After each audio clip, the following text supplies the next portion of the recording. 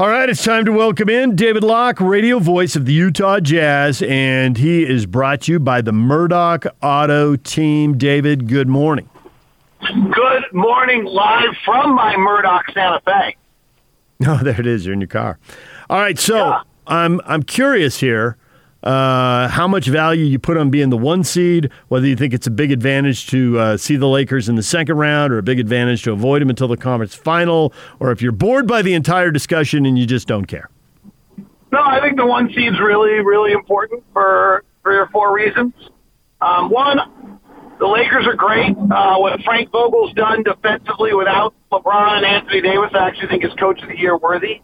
And probably he deserves to be in the discussion. We always just take the Coach of the Year for the team that's the best record in the NBA. And so for that, Quinn or Doc's going to win it. But I think that, frankly, Frank Vogel probably deserves Coach of the Year for having lost his 2 best players and kept that team afloat, or at least some discussion in there. But at the same time, I actually think the Clippers are the best team in the West and have all year. So I don't actually think there's like a game to play where you gain anything by avoiding the Lakers in the second round. I think the Clippers are just as good. In fact, I think the Clippers, as I said, are the best team in the West.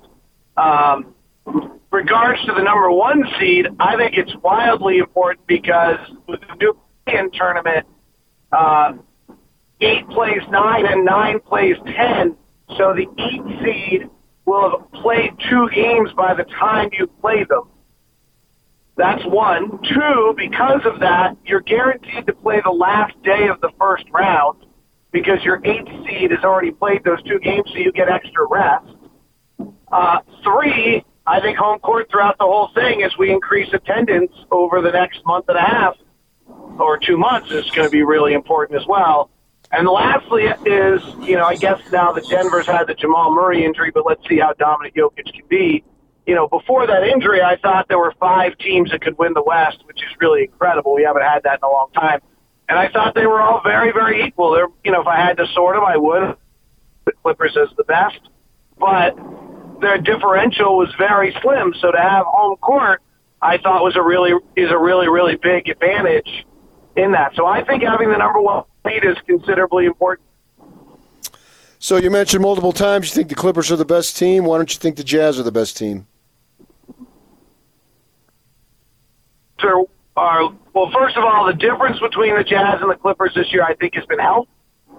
The Jazz deserve a lot of credit for this, but they have been able to avoid COVID protocol, and they've been able to avoid injury. And, some of that's luck, but some of it's not by accident. Some of it's Mike Elliott and Eric Waters and the staff that was built by Dennis and Justin and David Morway in the front office. David Morway, I think, may have led that campaign from his background at Indiana doing the same, and the way Quinn's managing the team. So I think there's credit to be given there.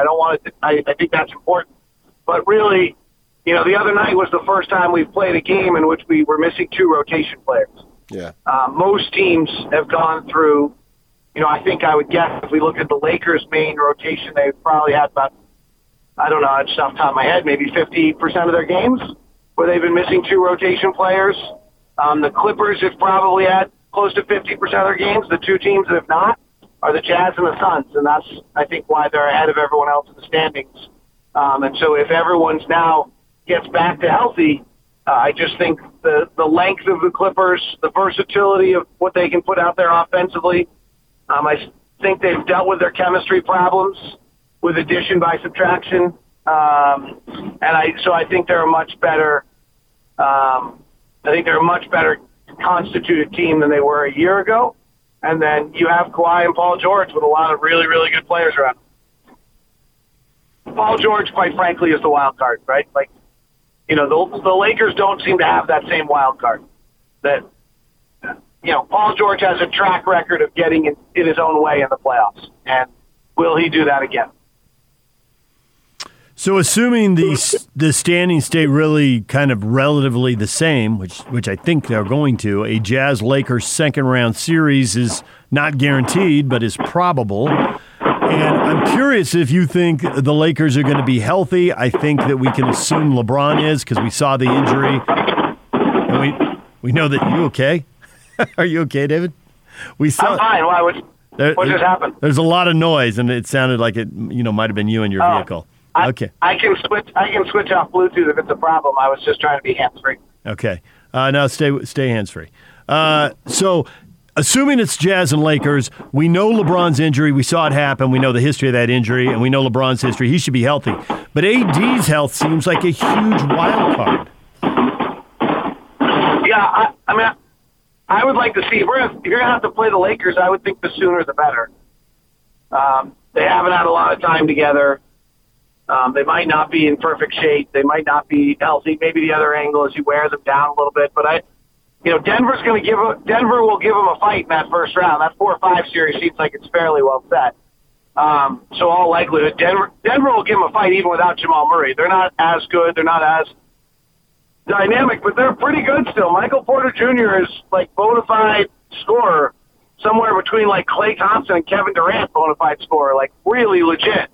So they're going to turn it over to he and Jokic, and those guys have 17 games to figure out how to work together. They're a little thin on the guard line because they traded Gary Harris. But they're like that Denver team, Jamal Murray's great. I'm not discrediting that at all, but they're not done. Like they're going to give a bigger fight than people realize. I loved that Denver team. I thought, I loved it all year. And then Aaron Gordon was putting something in a place where you're getting a zero. Paul Millsap as a starter was giving them zero.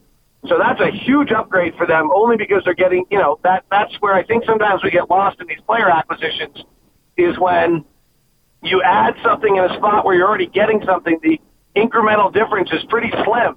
But when you do what, the greatest example is the Lakers had the 30th best power forward in the league in Kwame Brown and added Pau Gasol and went crazy. That's not that far off. I mean, they didn't get Pau Gasol. Aaron Gordon's only okay. But they were not getting anything out of Paul Millsap. So I almost might argue that even without Jamal Murray, that's a better team today than it was before the trade deadline. And, or at least as good. And so I don't think they're going to just whimper on out. So they're talking about Favors not playing. Who gets his minutes? Really interesting, isn't it? So I think it's anything of two different combinations. I think we'll see Juwan Morgan, who we saw in the playoffs. The coaching staff has always really liked Juwan. He's always done well. He's had actually only 2 games all year where he played over 20 minutes. Both those were against Dallas this year, one of which he was very, very good, one of which he was not. Which is exactly what you'd expect with someone who's got about 120 minutes of career time. The other one is Ersan Ilyasova. Ilyasova played about 72 minutes of his time as a center for Milwaukee last year. And I would assume that it's not entirely coincidental that Azubuike got hurt and Ilyasova got signed shortly thereafter. So I would think we'll see Ilyasova playing some 5 in a real stretch 5. He's a pretty good rebounder. Percentage-wise, he is 6'10". He's got a good reach. I don't think his legs are quite what they once were, that his knees always want to play along anymore. 30, whatever he is, somewhere between 33 and 35. I can't remember. He's 33. So listed at 33. I think that's a case in which his legs aren't quite what they once were, but I think he can still rebound well enough out of that position.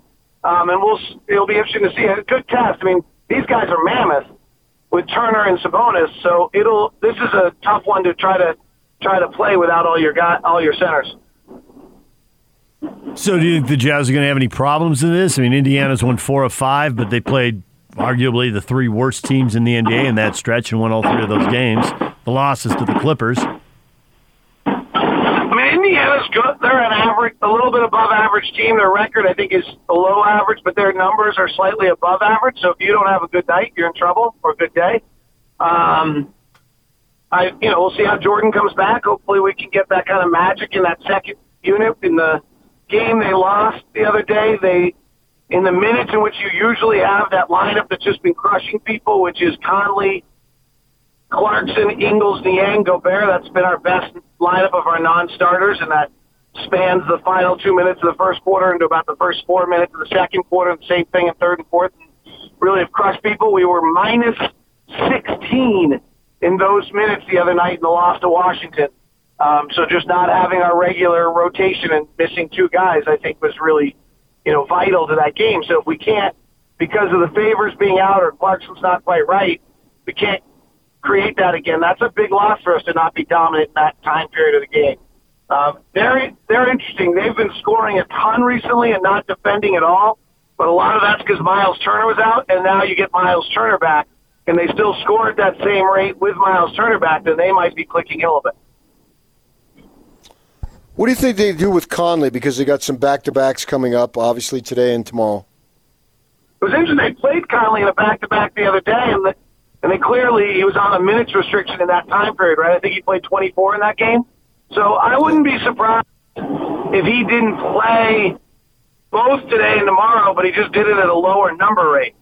But maybe not. I mean, there's a bigger picture going on here, which is, fresh is the word I keep hearing Quinn Snyder use. Fresh. It's not healthy. It's fresh.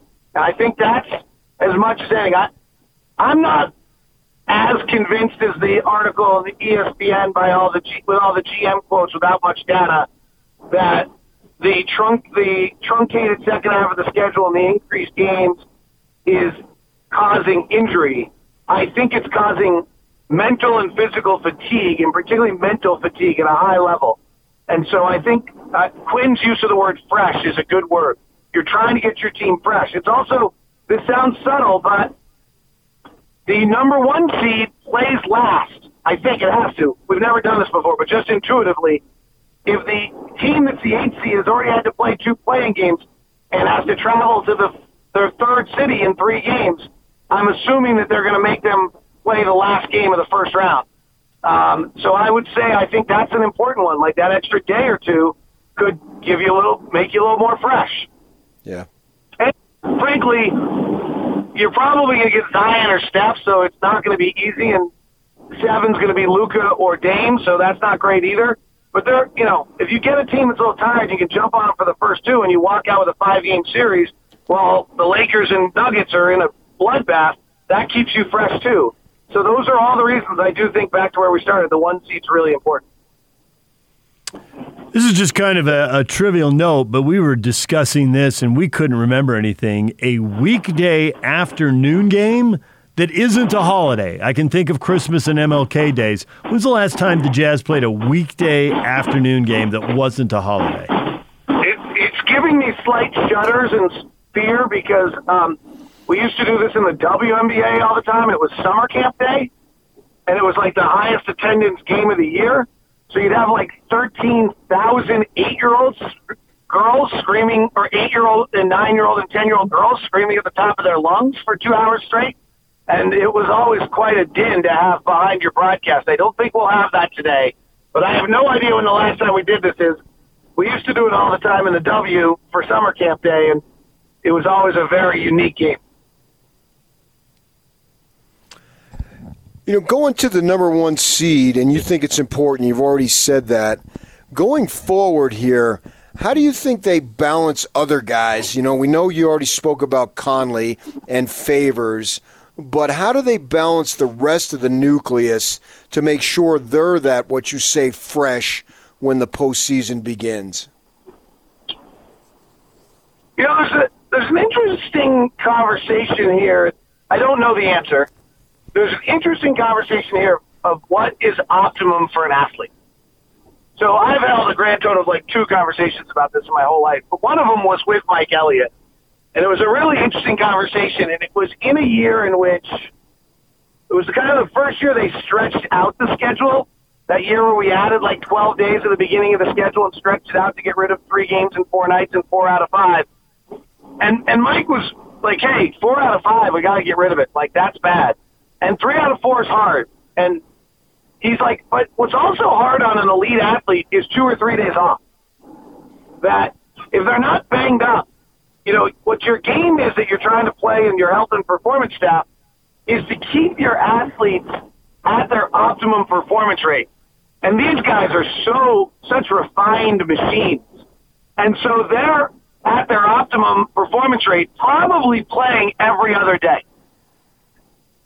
Like I saw a quote from a GM that said, every other game for 5 straight weeks is too much. I don't know from my understanding of this that that's actually totally true. Like, I actually think that might be your optimum performance. perform, rest, perform, rest. It's terrible for practice. But from athletic performance, I actually, from my understanding of brief conversations, that's not that terrible. So I don't know the answer, PK, but it's really like there's a very fine line here of like you don't want to take an athlete like a Rudy or Donovan who's at optimum peak performance and give them a week off. Yeah. Because then they're not at optimum week performance. In the case of Rudy and Donovan, the fatigue is probably significant both mentally and physically, that you can go give them 2 days off and say, like, and the Jazz have these various systems that they run. So one is they have a get-what-you-need day. That's like there's no obligation to practice. The coaches are available for you. The training staff's available for you. Frankly, Anthony the chef and Bernie are available for you. And so if you want to come in and get your food and get some treatment, if you want to take some shots, you just want, like, whatever you need that day, you do. We have nothing structured. Then they have practice days, which Quinn tries to be very attentive to the team needs, but there's, the team needs stuff. And then the third one that they will do is called a lockout day, in which they are not allowed in the building, where collectively the strength and performance staff says, no one in today. We're fatigued. We're mentally tired. I want no one to see anyone and just stay, and so it's a very interesting kind of balance on how they're going to do it. I know that, like, one of the big concerns on the road on days when you don't practice is you don't really want your elite athlete just laying in bed all day. Like, you want some movement that day out of your athlete. So it's a very fine line. I've given you a lot of information and really with no answer. I hope it was at least interesting. Well, that system will be in play then at the end of the regular season before the playoffs, because the season ends on a Sunday, and you've already said the Jazz are going to get the last game of the first round on a Sunday night a week later. So there's going to be 6 days there's certainly going to be 5 and probably 6 days of no games. Yep. Right. Yeah. So, like, what do? Do they hold a scrimmage in day 3 in there? Probably. Like, they'll probably, like, Quinn will probably give them, like, I would just guess, like, Monday would be a get-what-you-need day. Tuesday would be a pretty hard practice day. Wednesday might actually be an off day. Thursday might be a scrimmage, like, really hard. Friday, and you're digging into the game plan for the opponent. And no shoot-around, or Saturday, something's, light, and no shoot-around Sunday would be my guess, is how you play that week out. Well, we got a month to go. Maybe you go twice, right? Like, maybe you decide that you're going to actually scrimmage on, if it's Sunday, that you're scrimmaging Wednesday and Friday to get the guys back every other day. I don't really, Mike Elliott just is a pro at this, and that's why those guys have their jobs. The fact of the matter on all this is what Phoenix does next week will determine all this discussion. Phoenix plays 5 road games on the East Coast against the 5 best teams in the Eastern Conference, with, I think, 2 back-to-backs in it. If they go 4-1, it's on. Like, it's a race to the finish. If they go 2-3, and we don't, we do our job today, and maybe get one of the Laker games and kind of play out if you look at the end of our schedule, it's not that tough. It's probably over. But Phoenix hasn't blinked yet, to their credit, so they put a lot of pressure on the Jazz. Well, they got 2 back-to-backs on that trip. And it's a brutal trip. Yeah, they got 4 games in 6 days, so we'll see how that works out for them. And then they just finished by flying around. You always talk about the one home game, and they got a couple of those. I mean, they're just going to be on the road nonstop the last 2 weeks of the season. The end of their season sucks. It's not a favorable schedule. Their next 8 games are Spurs, and I'm not going to do this in the correct order, but Spurs, Bucks, 76ers, Nets, Knicks, Celtics, Clippers, Jazz. Like, you know what? They go like 6-2, 7-1. They deserve the number 1 seed. David, as always, we appreciate it. Thanks for joining us, and we will talk to you again next week. We'll hear you this afternoon, 1 o'clock. You're basically 4 hours to the start of the show. I'm aware of that and don't love it. Okay. Thanks, David. See ya. David Locke here today with the Jazz and the Pacers, a 1 o'clock tip-off right here on the Zone Sports Network. DJ and PK. We got Kyle Goon, Laker beat writer, former Salt Lake Tribune writer. He's coming up at 9:05. He's 15 minutes away. Jazz and Lakers Saturday. Jazz and Lakers again on Monday. We'll see what he knows about AD's health and LeBron's health and the return of their two stars. Stay with us right here on 97.5 at 1280 The Zone.